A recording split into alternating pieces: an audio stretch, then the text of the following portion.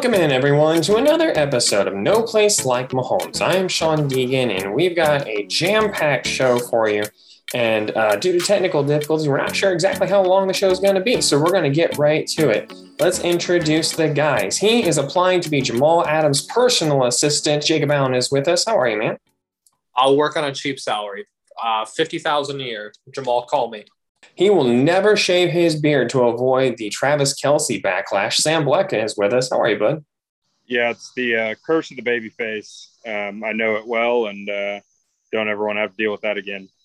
I'm Sean Deegan, and I just appreciate knowing that Tim Tebow and I would have the same rating for blocking in Madden 2022.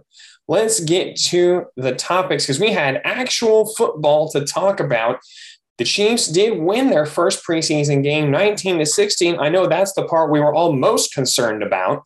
So let's just go ahead and give our initial thoughts on what we saw, and we'll dive into some more specifics. Sam, I'll come to you here first. Obviously, I don't think any of us watched the whole thing through, but give us your thoughts on what you saw and how you felt about the Chiefs when it was all said and done. Yeah, again, preseason's a hard kind of thing to judge in general. The main takeaway I got from it is the limited time we saw our starters or even the kind of second string guys, it really seemed like everything was flowing well through the offense and defense. So it seemed like a game plan running really well. Everyone's kind of on the same page. So it was a overall positive experience. The win doesn't matter whatsoever. I was purely looking at kind of primarily the first quarter. Jacob, what about you? What were your impressions from the Chiefs' first preseason game? Well, we're only 3 minutes in, so I have to disagree with Sam and say it totally matters if they won. Everyone will remember these wins. These are the ones that count, I think.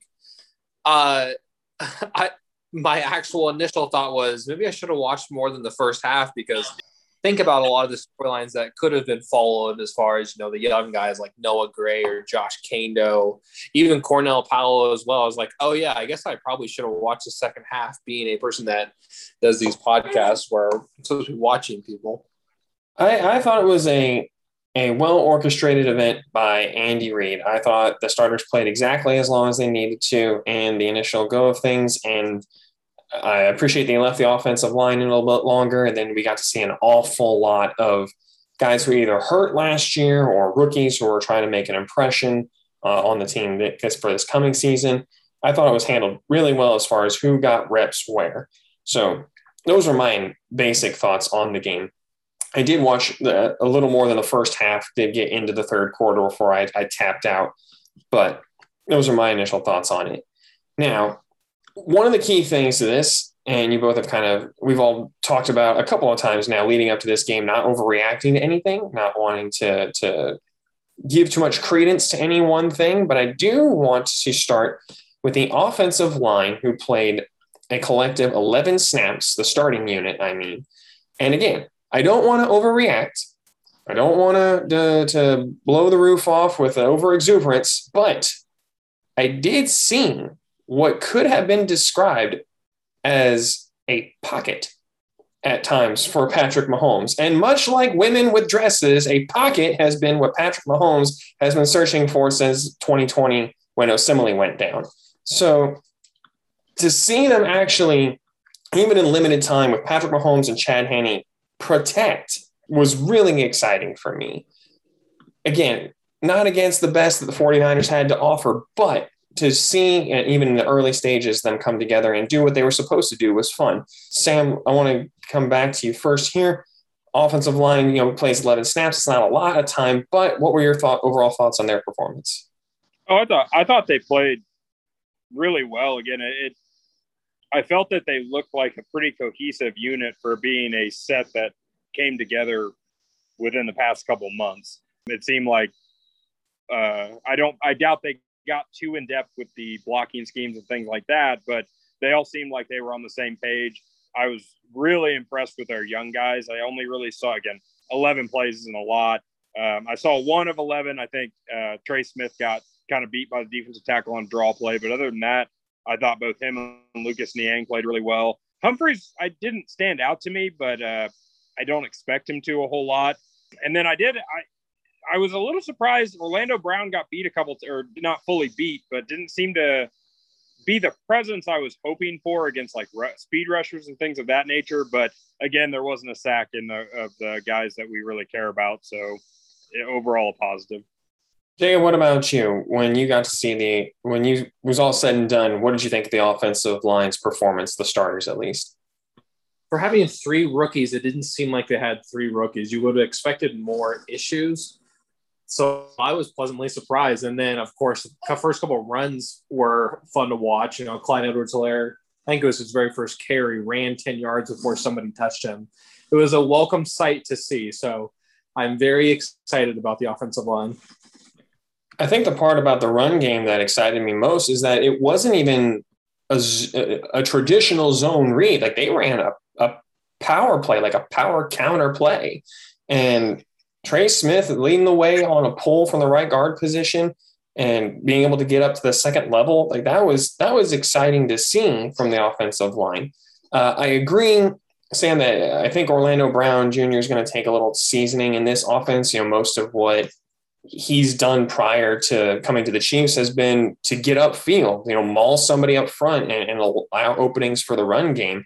He hasn't had to do a whole lot of pass sets or vertical sets. I've been watching a lot of Mitchell Schwartz on Twitter, guys. So the terminology is going to sound a lot better than what I actually understand, but a lot more vertical sets and trying to protect in pass play and pass protection versus trying to get upfield or maul somebody at the point of attack the way he might have done in Baltimore. So I do think that might take a little bit longer before we really see him acclimate to this offense than maybe I initially thought.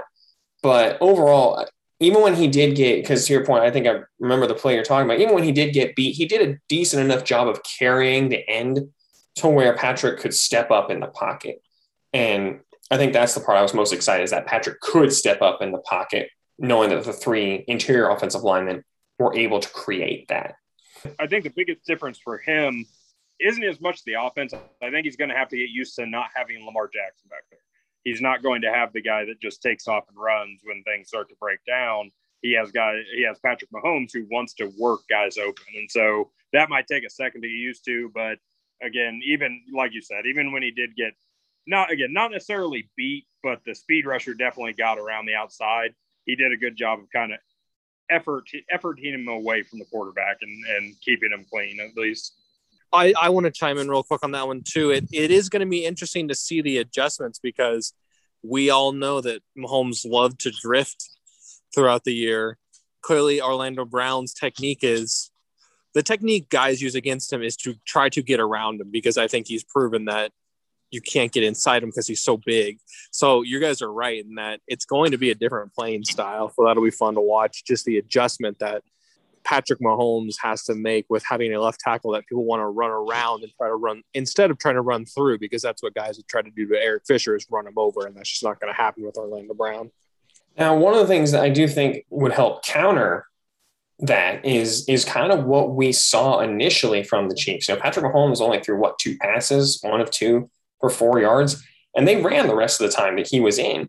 And frankly, looked pretty good doing it for an offensive line that this is their first live action together in actual, what you could describe as gameplay versus just practice.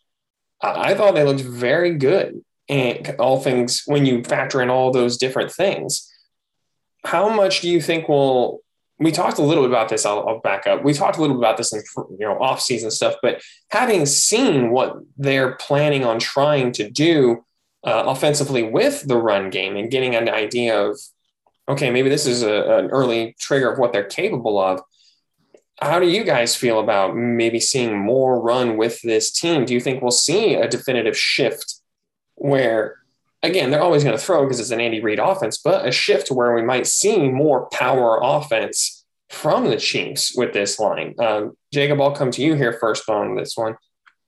Sam, I'll come to you here first on this one. How do you feel about maybe seeing a more power-based run offense to allow for maybe more protection from Patrick Mahomes, because people can't just pin their ears back and come get him?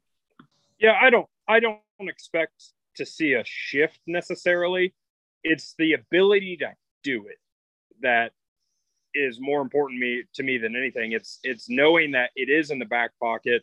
And hey, if maybe you're going up against a team, say Cleveland, who does have a very stout pass rush, if we need to switch up into the run, we know that we can, and that's going to be a strength. And the fact that it's not zone read running that we typically see, where it's kind of allowing guys to try to find a hole, it's just straight up, we're going to beat you at the front and let our guys do work.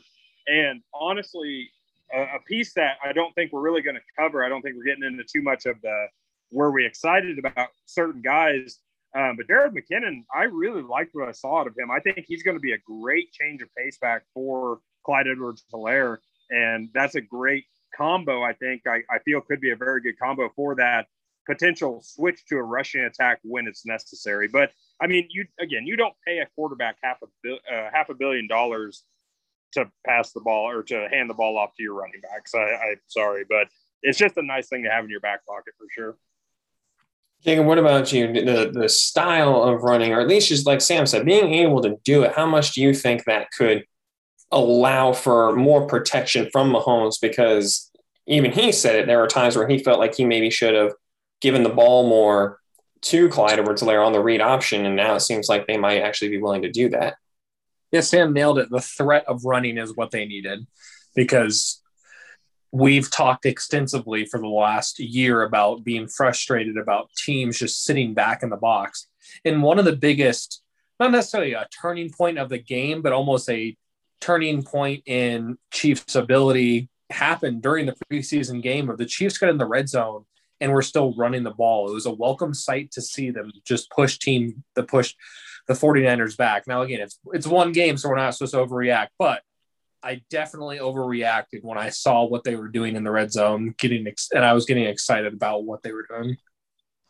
Yeah, on 3rd and 1, 4th and 1, even on the goal line over the last couple of years in the Eric Fisher, Mitchell Schwartz reign, and really just the time with Andy Reid, there hasn't been a whole lot of, I'm going to blow you off the line of scrimmage and pick up at least 1 yard to get a first down or get into the end zone. It's, I'm going to run a zone read option, or we're going to run a draw play if they ran at all. Otherwise, it was spread everybody out and try to run your end arounds or quarterback keepers, whatever the case might be. It is exciting to know that they have this in their back pocket. And I agree, Sam. I think the different threats that these running backs present is also exciting, because I do agree, Jerick McKinnon, after watching him play this time, it looks like he's fully healthy, and I get why maybe back in his prime, Minnesota thought, okay, well, we won't. It sucks that Adrian Peterson's out, but this guy can hold the fort down until he gets back. Knowing that that's your third running back on the roster is an exciting thought. So all that combined, and just having those different threats and guys who can actually blow defenses off the ball enough to get a first down and keep the chains moving, is an exciting change of pace that I don't think we've seen in a whole while, and does take a lot of pressure off Patrick Mahomes. Moving to the other side of the ball, because I think this was one of the things we talked about the last couple of weeks as being maybe the most interesting battle as far as camp goes in preseason and practices, and that was the secondary, because you do have basically three cornerbacks fighting for one spot in like nickel, and then obviously if you go to a dime, there might be more opportunities there. But even so, Steve Spagnuolo likes to play a lot of safeties. So whoever gets that cornerback spot, that third cornerback spot, you have to think is going to see an awful lot more time than the other defensive backs who would play corner rather than safety. We saw, I think, some very good play out of all three of the guys that we thought might be up for this spot, with Rashad Fenton, DeAndre Baker, and Mike Hughes. PFF actually put out a stat that DeAndre Baker throughout the game was targeted 6 times and did not allow a completion. All three of these guys, I thought, looked very good. I do want to get your thoughts. Jacob, I'll come back to you here first on this one. What jumped out at you about those three guys? Did any one of those guys separate himself? I thought you said it well. I mean, they all, to me, played pretty similarly. I think DeAndre Baker was the one that stood out of those three. I thought he did a nice job sticking with guys. He wasn't necessarily in their hip pocket the whole time. There's a guy on Twitter right now, Eddie High, that has been posting all of the best video content lately. And we follow him now. Perfect.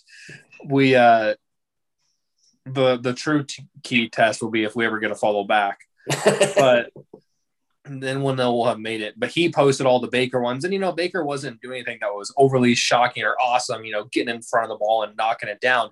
But I think he was just close enough to receivers to make him nervous and drop the ball. Essentially, is what he was doing on the clips I saw. And then Mike Hughes seemed like a guy that's played in the NFL, and Rashad Fenton. I mean, he seemed a little rusty, but it didn't worry me because we know what he can be for the team.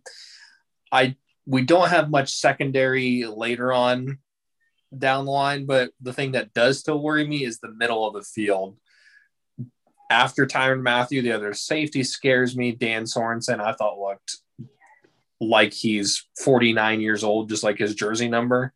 And then the linebackers in there were less than inspiring covering guys.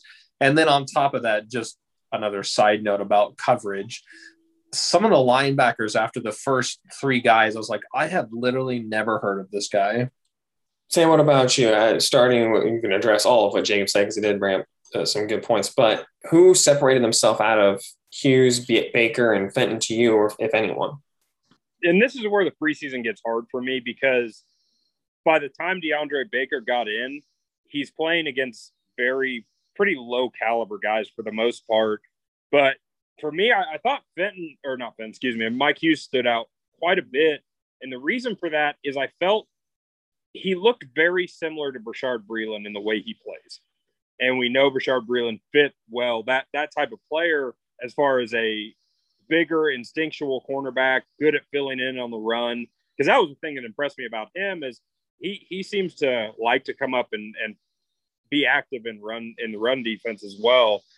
DeAndre Baker, I felt when I first started watching him, it seemed like he was a little hesitant with the leg. It didn't seem like he was, I mean, it's hard because we didn't even really get to see him last year. So it's hard to say what his full speed fully looks like because I didn't watch him with the Giants, obviously. But it did look like he sped up throughout the remaining part of the game. And that's hard to tell whether that is him getting more comfortable with his leg or the injury or the players that he started playing against are worse. But I will say the one thing you can notice about Hughes and Baker, they're both very instinctual players, I feel like. We saw Baker about get a pick coming out of his coverage to take that corner route away. So it just shows that they are very instinctual players. And I think they both did a lot for their own stock to move up. I didn't watch Rashad Fenton as much just because I really was concentrated on those two guys because I do have a lot of hope for them. But I think Mike Hughes for me was the one that stood out just because he looked like Bashaud Breeland, honestly, to me. He really filled that role well, I feel like. Yeah, I think the big thing for me is that, at least for Mike Hughes and DeAndre Baker, they both looked healthy. And that was a big deal to me. It's like, do they look like guys who are free from the injury, that are moving at least a decent pace? Obviously, like you said, there might be some hesitancy with DeAndre Baker, similar to kind of how we saw last year with Juan Thornhill initially. When he first came back, it was like, okay, he's clearly not running at 100% clip. But all those guys look good. I actually thought Rashad Fenton looked really good too, not to leave him out. He did almost have the pick as well over the middle, crashing down on a tight end. And I think that watching these three guys and knowing that you have your option amongst the three, it did make me feel a lot better knowing that, okay, they're healthy. They all kind of know what their strengths are, what their weaknesses are. Nobody really went out there and tried to do too much, which I thought could have been a really big tempting thing, especially for guys like Hughes and Baker who have been hurt a lot and not really had the opportunity, wanting to make a big impression with a new team. They seem to stick to their roles within the defense. And it made me feel a lot better about not going out and getting a Xavier Howard or any of the free agents that might have been available or anything like that. Like it made me feel good. It's like, okay, well, Steven Nelson went to Philly. Okay, but we have these three guys that are all really solid, could end up being really solid guys that seem to fit well. The other thing I liked about Mike Hughes is I thought he looked really good in the return game, which is not something I expected to see. Nope, that was going to be another big point. Like even if he's not the starting cornerback, the fact that he runs straight instead of backwards is a mind-blowing experience for me as seeing a new returner back there. One cut and up, man. One cut and up. I loved it. It was great. Like, he looked similar style to how Byron Pringle returns, which is that I'm going to find a hole and I'm just going to go, and that's it. And I think that could bring at least a lot of consistency to that return game, which I thought was maybe more boom or bust there for a while. So we'll see how that kind of all comes down. I do want to kind of jump a little bit here because one of the things Jacob brought up that is something that concerns me as well is the safety play.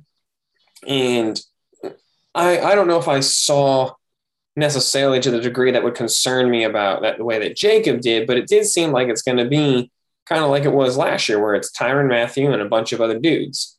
Devin Key, I thought after he got burned initially by Trey Lance, I thought he kind of settled in. Obviously, an undrafted rookie, it's going to happen. But I thought he settled in as the game went on.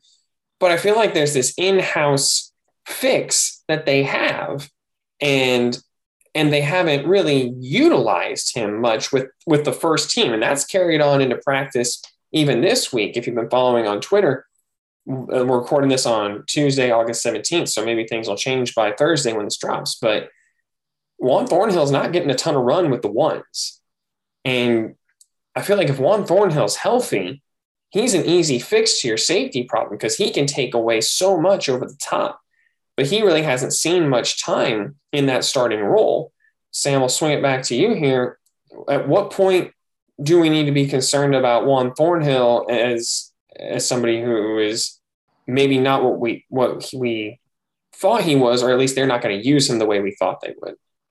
Now, I was not very impressed with him in this game, to be completely honest. I thought his first couple series, he played okay, but there were times he kind of looked lost in coverage and didn't look like what I remember him, let's say, not even last year, the year before, as far as the athletic ability to maybe make up for his misses in coverage, kind of like we talked about with Willie Gay last year. He didn't seem – I just wasn't super impressed with what I saw of him yesterday. And, again, it's hard to know exactly what's going on with that, whether it was strange. They really had him playing at times a lot more almost the strong safety position because Key was playing over the top a lot even when he was in. So it's a strange situation with him right now. I don't really know what's going on. But, yeah, I wasn't too terribly impressed with him this game, to be honest. I just watched it today. So, again, recorded on Tuesday. So I'm quite a bit behind. And I just wasn't – I don't know. He just didn't stand out to me as a guy that should be running with the ones as we would hope. And I'm even taking out the play where he fell down. Because, I mean, those kinds of things, like, I don't want to overreact to them. They're not going to happen all the time. It was a one moment. But it's just one of those things where it's like, I know what he can do. Why are we not there yet? Jacob, what about you? You were the one who kind of elicited the safety talk. Juan Thornhill's not getting run with the ones, and you've already mentioned that the rest of the safeties don't really have you all that excited. When are you concerned about Juan Thornhill? Dan Sorensen didn't make a big play yet, so I can't justify letting him keep playing, so I'm still in worrying mode at this point. I was just explaining to a coworker today what Dan Sorensen was. He's a Broncos fan, being in Denver. I was like, he doesn't really cover anybody that well, but then he makes a huge play in the game, and then you're like, oh, yeah, that's right. He's a game changer. But, yeah, Juan Thornhill's obviously been on my I'm terrified watch for a while now. And with the Jamal Adams news today, it makes you wonder just how much they're going to pay Tyrann Mathieu because he's the one that, continues to show he's consistent. Here's the part that really started to worry me, because initially I was like, okay, well, they're running Juan Thornhill a lot with 2s and 3s. He's getting a lot of reps in, which is good. That's fine. But the part that made me really uncomfortable was today at practice, I saw this tweet from several beat reporters, Matt Derrick with Kansas City Sports Network, Nate Taylor of The Athletic, Adam Teicher at ESPN, Sam McDowell of Kansas City Star. Armani Watts had more run with the ones than Juan Thornhill did. And Armani Watts is one that I think we've all thought was maybe on the chopping block this season, like for a preseason cut. So, and the fact that you have now Armani Watts and an undrafted rookie in Devin King moving into that free safety role, that's really concerning to me. So I am officially of the concerned mindset when it comes to Juan Thornhill, which makes me sad because I thought he really was going to be a complete game changer, to borrow a phrase from Jacob, and just be an Earl Thomas type where you eliminate the over the top stuff. It's like, I dare you to throw it deep because I'm going to be there. That's what I thought he was going to be. And so far, ever since that injury, it doesn't seem like the Chiefs coaching staff really has that much faith that he's going to be that guy again. Next thing we wanted to cover from the preseason game, defensive line, because I think this, while the cornerbacks had the biggest position battle and maybe had the most interest in that regard, I think the thing we were all most maybe excited to see is, how does Jarran Reed look? How does Chris Jones look at defensive end? How are they going to start, moving these guys in and out, where they talk about guys like Tershel Wharton, Mike Dana, Chris Jones, all playing inside and outside? What does this defensive line actually look like when they're all on the field together? And again, they didn't have Trent Williams out there, but man, the defensive line, I thought, for me, looked really good. And to your point, Sam, that you brought up weeks ago, or maybe months ago at this point, about Jarran Reed maybe being the most under-discussed person that the Chiefs acquired by the national media. Chris Jones had a sack in this game where Jarran Reed was double-teamed, and Chris Jones had one-on-one. Real quick, Sean, what position was Chris Jones playing there? He was playing defensive tackle on the left side. Yeah, defensive tackle. That's from the defensive tackle position. Oh, it seems like it works out. So I do want to get your thoughts. Sam, I'll let you go ahead here first. The question originally was phrased that we had written down about how Chris Jones is at defensive end, but his sack did come from defensive tackle with Jarran Reed getting double teamed opposite him. So give us your thoughts. Yeah, I in all reality, I thought the defensive line looked really good. Both the starters and a lot of the guys that came in after. With Jarran Reed, I think it's just going to be, again, kind of the secret weapon of that defensive line, where now you still get the pass rush when you do have Chris Jones out there. And I thought Chris Jones did a really good job. I mean, when they had him in against running downs, that's a really stout defensive line. And I thought Mike Dana played well on the other end, which we don't know exactly what that other end situation is going to be with Frank Clark right now. But no, I was impressed with how the defensive line played, regardless of where people were. I still think Chris Jones showed why he is the second highest paid defensive tackle in the league, because the two major pressures, one a sack and then the second one, a quarterback hit that he got, were both from the defensive tackle position. So I think it shows why his skill set is so suited for that. But again, he's going to do well wherever he plays. He's just that good of a player. But all the defensive linemen I thought played well. Colin Saunders really impressed me as well. I thought he had a good game. But overall, the depth is incredibly solid on that position. Hey, what about you? Give us your initial impressions from the defensive front and how they performed, and maybe how you thought Chris Jones performed when he was out at end. I think a lot of those veterans need to be watching their backs. I think those young guys put a lot of pressure on guys like Alex Okafor, Taco Charlton, and even Frank Clark a little bit, to be like, Frank, you're going to really have to have a good season to have the team keep you next year. I'm with you guys on Colin Saunders. I thought he showed a lot of stuff that made him promising as a rookie, but again now, so I think, he kind of saw the pressure on him of, hey, I didn't have a great year last year, so I need to step up my game. I thought Mike Dana is another one that continues to get better as a player. His pass rush sets actually excited me a little bit, contrarian to his last year rushing the passer. I thought, he set an edge, sometimes was in the right place to get sacked.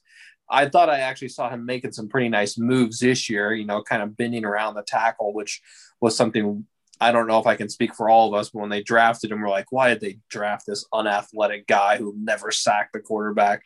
And now he just seems like a guy that's a worker. Almost, I'm going to use the name Tom Bahali of just the guy, just kept working at his craft and getting better and better. And that's what I've seen from Mike Dana. So that's been encouraging.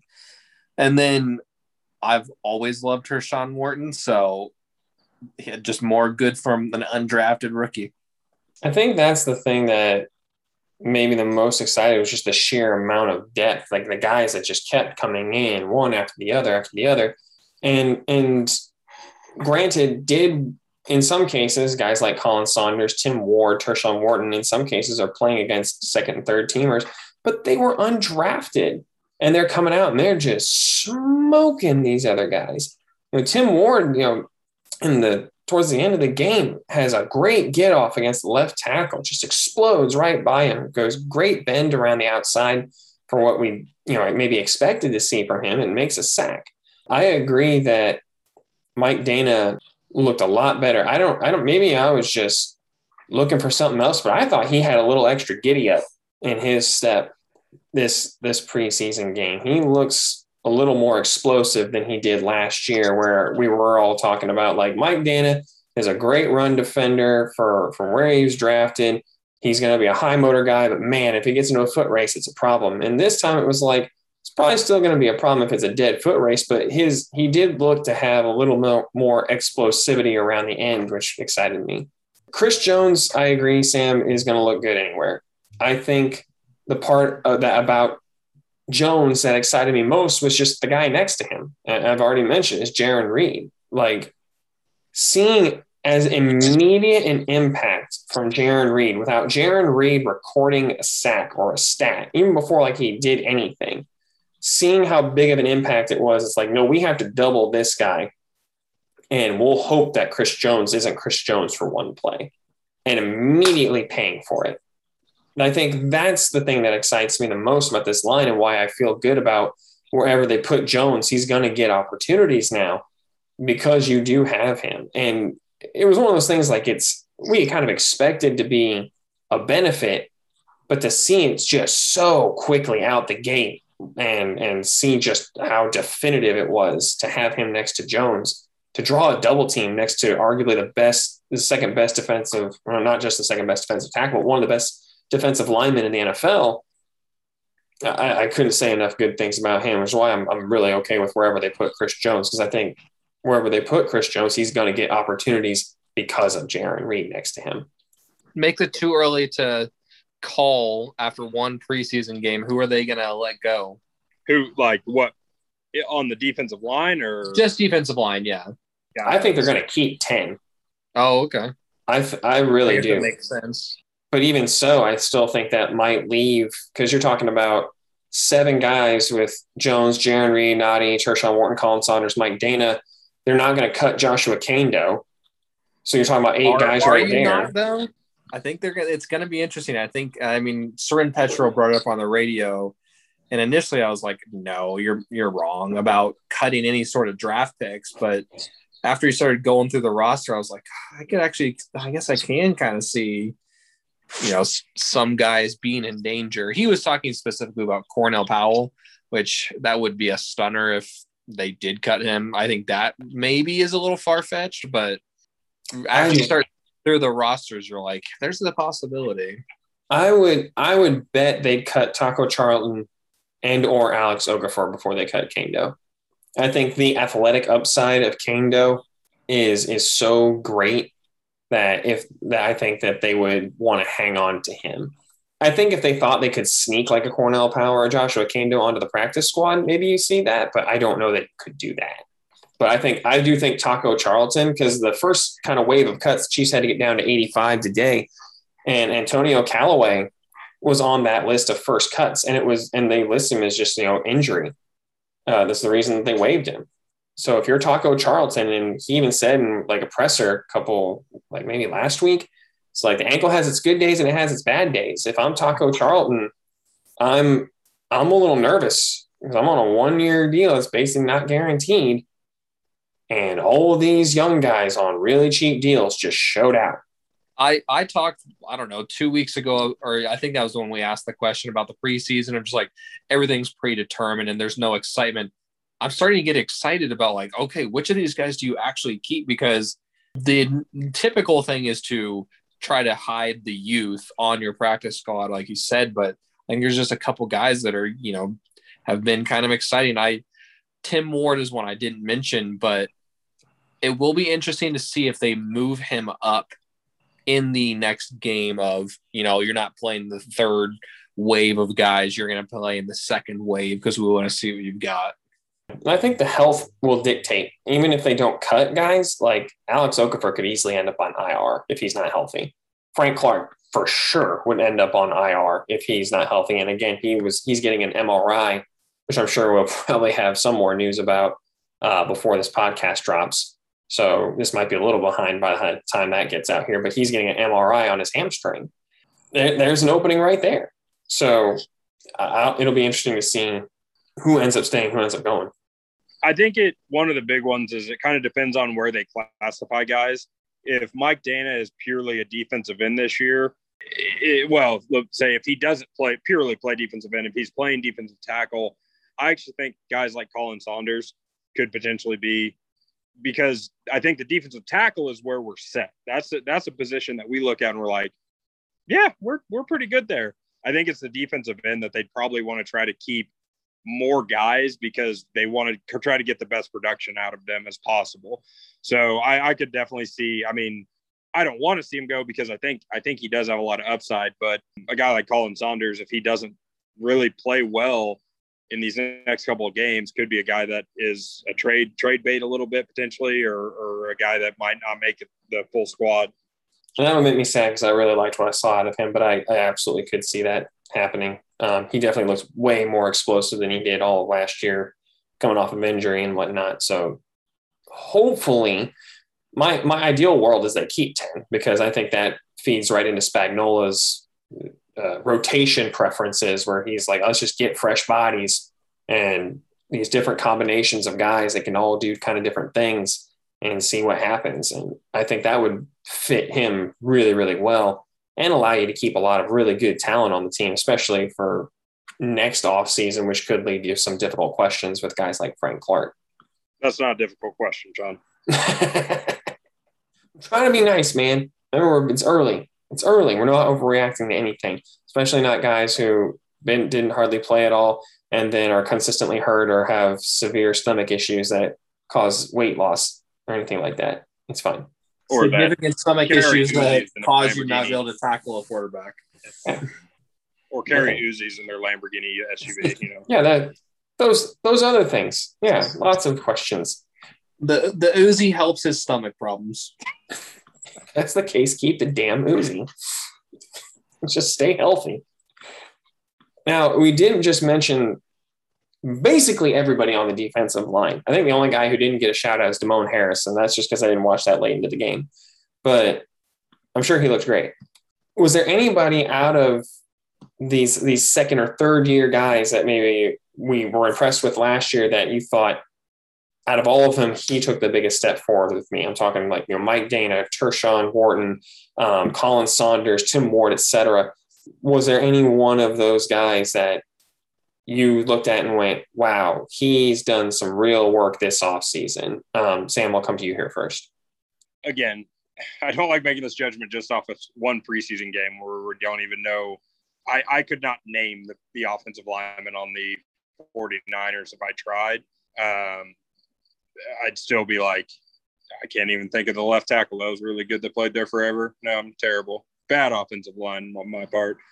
I think Tershawn Wharton definitely took a big step forward, but I don't know if it's him or if it's the fact that he's now playing next to two elite defensive linemen instead of just one, as far as Chris Jones and now Jarran Reed. So that one's hard to say because, when you have – it's pretty easy to look really good when half of the offensive line focuses on two players and you have to deal with one. And that's all you have to do. Sometimes you don't deal with any. Sometimes they're just like, we're just going to leave you and hope you don't do anything. Sam, I think you meant to say the man's name you're trying to find as an example's name is Eric Hicks. Sure. Let's go with that. Yeah, that one. Let's go with that. Joe Staley is the one I'm thinking of. There we go. Sorry. I should have said it. That's why I thought you were going, but I couldn't think of it. Not the offensive lineman, but the guy getting to play next to somebody else and getting all of the attention, and him succeeding, getting to play next to Chester McLaughlin and have that massive man take up 2 and 3 offensive linemen so he could be out on the island on his own. Yeah. It's essentially the same as, when defensive backs get paid a lot because they're on really terrible teams and they just don't have to throw at them. Yeah, that's what happens. Nnamdi Asomugha. Yeah, Nnamdi Asomugha. That's a good one. Jake, what about you? Who out of the guys that maybe last year kind of surprised us all, was there any one of them that took the biggest step forward to you? Well, I couldn't use Treshaun Wharton because to me he was already mini Aaron Donald. So I've been high on the guy since I saw him last year. But it's got to be Mike Dana again. Just if I was putting numbers on him, I don't even know how many sacks he had last year. But the guy we saw last year, I'd be like, maybe 3 or 4 sacks, kind of an Alex Okafor type performance of guy. Now I'm like, I could see this guy getting, close to 8 or 9 sacks. Like you said, Sean, he just seemed to have a different burst as well, which was not something we remember last year. Yeah, like just to be different, I'll say Colin Saunders, but Mike Dana did have just another gear. And again, it's not even a Treshaun Wharton gear or a Christian, obviously not Chris Jones gear or anything like that. It's just like for him, it jumped off the screen of, oh, that's new. Colin Saunders is another one that jumped off that way to me just because of how quick he looked for a guy his size, which was kind of the allure of him coming out of college when they drafted him. As you look at this guy, he's 6'2", 6'3", 325 pounds, can do backflips, has played running back. They even lined him up at linebacker last year, knowing that his athleticism could take over. Like he's an athletic freak when he's healthy. And I think the injury really set him back. He talked about how he put on weight just because he couldn't work out the way he's used to. This year, he looks fit. He looks explosive. He looks like he's got that athleticism back. And if he can put it all together and he is in your rotation with guys like Wharton behind 2 studs in Jarran Reed and Chris Jones, doesn't really get, it's not the same caliber, but it's not like you're getting a break if you're an offensive lineman. Like you're still having to deal with 2 really athletic guys in the middle. With Wharton and Colin Saunders, there's no break where I can sag off on this guy a little bit. They will blow by you if you do that with either one of those guys. So to see Colin Saunders look like he's healthy and fit, gosh, I really hope I'm really hoping they keep 10 defensive linemen just so they can keep a guy like Colin Saunders. Just think the upside is still there when he's healthy. All right, and lastly here for tonight, we thought we'd do, again, something fun and do some things that are a little different. And this is, we'll see how this goes. Maybe we'll do some fantasy stuff as the season goes on. But this is our fantasy football Chiefs specific do's and don'ts. So what you should do if you're looking for if you're on a fantasy football team when it comes to the Chiefs players you're looking to pick, trade for, or trade away, things you don't do. Jacob, I'm going to come to you here first. You were the one that spearheaded this topic for us. I thought it would be a lot of fun. What are your fantasy football Chiefs do's and don'ts? You know what? Let's go with don'ts first. First off, if you're drafting individual players on defense, I'm going to start with you there. You need to graduate from middle school. Nobody does that. Sean, I'm looking at you. And the time I have no defensive players. We haven't done that since the Yahoo days. I think my last time I did that was a freshman in high school. We have moved to the ESPN leagues, and we have team defenses now. Back when you realized everybody wanted Ray Lewis and any linebacker since tackles were the stat you needed. Right. Or you try to find a kick returner. So I guess I think it might be a better format to ask us, is it a do or a don't for you? So let's start here. Is the Chiefs defense / special teams a do or a don't for you? Oh, man. Trying not to overreact, but after what I saw with Jarran Reed and what that might mean for Chris Jones, I'd say do. especially with like Mike Hughes and Byron Pringle now as your return guys. And if that's your special teams unit, oh, that might be a dude for me. I'm going to say I'm actually going to go don't, not because I don't think the defense will not perform well, because teams are going to have to try to keep up with our offense. And there's a chance that they're going to put up a lot of points, even if our defense is playing well, just because that's how they have to play the Chiefs sometimes. So I'm going to go with don't, but if I could choose the middle ground, I would. I'm right there with you. The Chiefs throw the ball too much. Their defense is on the field so much that I try to stick away from those teams. I like teams like the Broncos where you know that they're going to try to drag the game out and run the ball as much as possible. And they have, pretty good personnel on that side. Okay, next one I'm thinking of, and we'll just go back over to the offense because I guess that makes sense. I won't get into, Butker, do or don't, because I think kickers are a pretty much non-factor as long as you don't have somebody that's terrible. But it would be worth probably staying away from Butker because of his extra points. But anyway, you guys don't get to have an opinion on that. We'll go to the offense. Patrick Mahomes, is he a do or a don't for you? And I know that this is going to be a situational one, so let's change it almost a little bit because I think anybody's like, if he's in the 7th round, I'll take him. So we'll ask, what round would it be okay to take Patrick Mahomes in?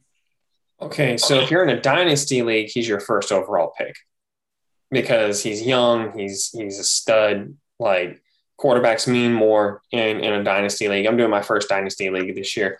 Let me tell you, that's a monster. Don't do it if you don't have to.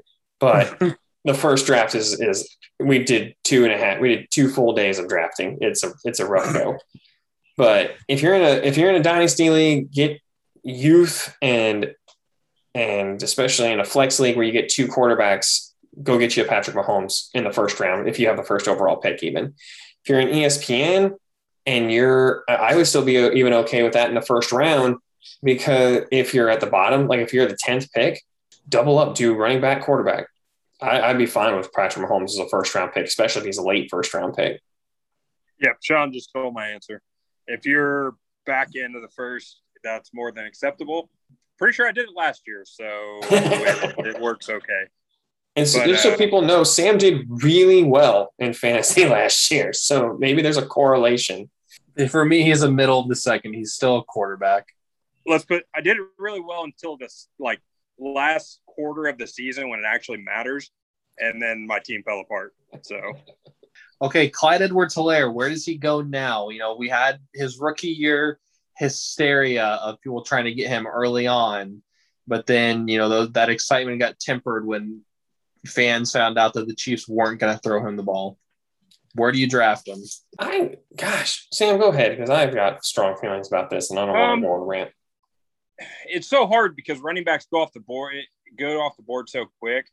I think he's a late second, maybe early third, because we know the Chiefs like to run. I mean, this is my thought process. If I was going to draft him, because the Chiefs run so many running backs in and out, he's not a workhorse as a Derrick Henry is. So I think if you can get him even mid to late second, that's a pretty good pick. And if you get him in the third, you're pretty happy at that point. Second round, I'm jumping all over Clyde. Like, depending on how many running backs have gone before, like, I might even be willing to reach in the first if I'm at the back end. Because, like, was he this secret weapon, to take a phrase from Carl Peterson, that everybody thought he was? Maybe not. But he still had 1,000 yards from scrimmage for a rookie, and a rookie who missed a little time, like missed 3 games. Like, he had 1,000 yards from scrimmage with 800 rushing yards. It's not like he was just some putz out here. And I think with this more physical offensive line, especially if they gel and they continue to improve together as a unit, man, like, I think if you get Clyde in the second round this year, that might end up looking like the steal in the draft. Exactly. If he's there in the second round, take him. Because I was going to say I'd take him even the bottom of the first round. Okay, I'm going to only bring up the only 2 more players that I think are worth any fantasy consideration. So the next one is Tyreek Hill, and I'm actually going to answer first. I get him, I feel like, almost every year, and he always lets me down because he never comes through in the weeks I need him. And I feel like I probably benched him against the Buccaneers last year when he absolutely destroyed things. I don't know. God. But that's how it feels like whenever I take Tyreek Hill, I start him at the wrong weeks. He's a very boomer bust guy. So for me, I almost try not to take him. So he would be considered in a fantasy don't for me. I don't even know what to say to that. He had 15 touchdowns last year, 1,200 receiving yards, almost 1,300, not including like the rushing yards. Which again, it's not a lot, but a couple of rushing touchdowns, like 17. Sean, 17 I didn't say that I wouldn't still. I will still end up drafting him when he's there for me. I'm just saying I don't know how to use him the right way. He's Dexter McCluster for my fantasy team. Full prediction. Jacob takes Tyreek Hill in the 3rd round this year. Oh my! Oh, if Tyreek makes it to the 3rd, I'm gonna scream. Like that would be ridiculous. Like I think. I have strong. He won't make it to the 3rd because of Jacob's wife, and she tries to draft every Chiefs player she can. Which these days is a really good strategy. Yeah, not a terrible strategy. Right up until the bye week, it's a great strategy these days. unlike your brother Sean when he tried to draft Tony Gonzalez. First overall pick took Tony G. Shout out to you, Tony G. Okay, Travis Kelce, where do you take him at? Oh, I overvalue tight ends because I think there's so few of them that are worth anything. I actually in our dynasty league, we have a rookie draft that follows the actual draft. And I took Kyle Pitts with the 1st overall pick because I just think elite tight ends are so hard to find. That's actually one of my don'ts is if you get an elite tight end, just don't trade him. Don't, because the return is never worth it. That happened to me when I had Kittle and Kelce. I traded away Kelce because I thought I could get a better return. And it just didn't work out. It wasn't worth it. So if I can get Kelce in the 3rd, I would cry. He will not be there in the 3rd. And if he is in the league that you're in, that is insane. I'm really surprised. I would take him in the the high 2nd if I could, but I just never get that opportunity. It seems like. Yeah, I've taken him in the bottom of the 1st round before. Yeah, I was gonna say he's the kind of player that, because of his production, even though he's a tight end, you take him in the 1st, 2nd round just because he is that productive and puts that many points on the board. You let every other tight end go to the 7th round and you're good. Right, exactly. Right. Yeah. That's the thing. He's worth like 10 points more than the next guy versus the running backs and receivers. It's like, oh, crap, I missed the guy. So now I'm at like a 2-point disadvantage versus the next guy I can get. Because like you said, Sean, there's only like 3 tight ends that are worth any taking in anywhere early on in the draft. So agreed. I'm with you on that. Okay. The last one I, was good not saying I wasn't going to bring up, but I'm going to bring up just to annoy you guys. Do you take Mecole Hardman? Yes. If I can get Mecole Hardman in the 4th, yeah. In the 4th, that seems early to me. No, you have to, again, this comes back to my point about Mecole Hardman. I do not think he's going to have a good year this year. He will probably be a 1,000-yard receiver, 6 to 8 touchdowns. That's not my point about him. He's still going to put up points for fantasy. Yeah, a fantasy perspective is different than a personnel and cheering perspective. Player in fantasy if they can score me points. I hate no player in the NFL if they can score me points in fantasy. It's just in reality, I hate them. I was going to say I would absolutely draft Mecole Hardman, especially this year. Like, if all the talk about his route running being improved is there, and granted, we didn't get to see a whole lot of him in the preseason game, so hopefully they'll play more and get to actually see him go. But you know what we did see, Sean? Did see a drop. A ball hit him straight in the hands. Not even a drop. That thing hit him square in the hands, and he couldn't catch it. The Mecole Hardman apologist will let you know that the defensive back behind him was holding on to his arm. But the more discouraging thing to me was that he wasn't looking back to catch the ball. So that was, I think, more than half of the reason it did end up getting dropped. But anyway, yeah, he's like an 8th or a 9th round type guy for me. I don't think I'm with you guys that he won't probably be there. If you are listening to this podcast, your friends are Chiefs fans, and he will get overdrafted in the like 4th or 5th round. So yeah, I was going to split the difference between you and say if I can get him in like the 5th or the 6th, I would jump on it, just because I think the upside is there, and if the route running's improved, and God, if he's a 1,000-yard receiver this year, I'm going to push for an apology video from us, because like that to me is like you've now crossed into a different mold of receiver. Like he hasn't even come close to 1,000 yards yet. So if this year he has 1,000 yards and 8 touchdowns, especially with Travis Kelce and Tyreek Hill opposite him, you're getting enough targets to do that. Like I would absolutely draft McCole Hardman because I think spite is a great motivator. So again, it's a matter of when, but oh gosh, yeah, like 5th or 6th, I'm running to the podium, the virtual podium with him. And I do have one other question regarding our fantasy stuff, Jacob. All of these are skewed in my view because I have to play in a league where half of it auto drafts. So if any of the people that are in our league and auto draft listen, either play or just don't join this year, please, because I'm tired of 15-team fantasy that just auto draft. I think we took out 2 last year, and I already told 2 other people they were up for review of being removed. So know that auto drafting is not okay. Auto drafting is not okay. But also, if you're gonna hold a draft, maybe let everybody know when it is, so that everyone in the league can draft. Because some of us weren't notified in one of our leagues, and all of a sudden we had a football team, which I did get Travis Kelce on, so I'm not that upset. And if all else fails, just remember to text Sean your picks when you're going to football camp one day, and you'll get all of them. All right, everybody, that's going to do it for us tonight. We appreciate you joining us. As always, it's going to be a ball. Maybe we'll do more stuff like this because this is fun. I enjoy the fantasy talk. So hit us up on Twitter or on our Facebook group. Let us know after you listen to this. Do you like the fantasy? How much more do you want it? Are there any other topics you want us to cover? Until next time, y'all stay safe out there, and we will talk to you next week.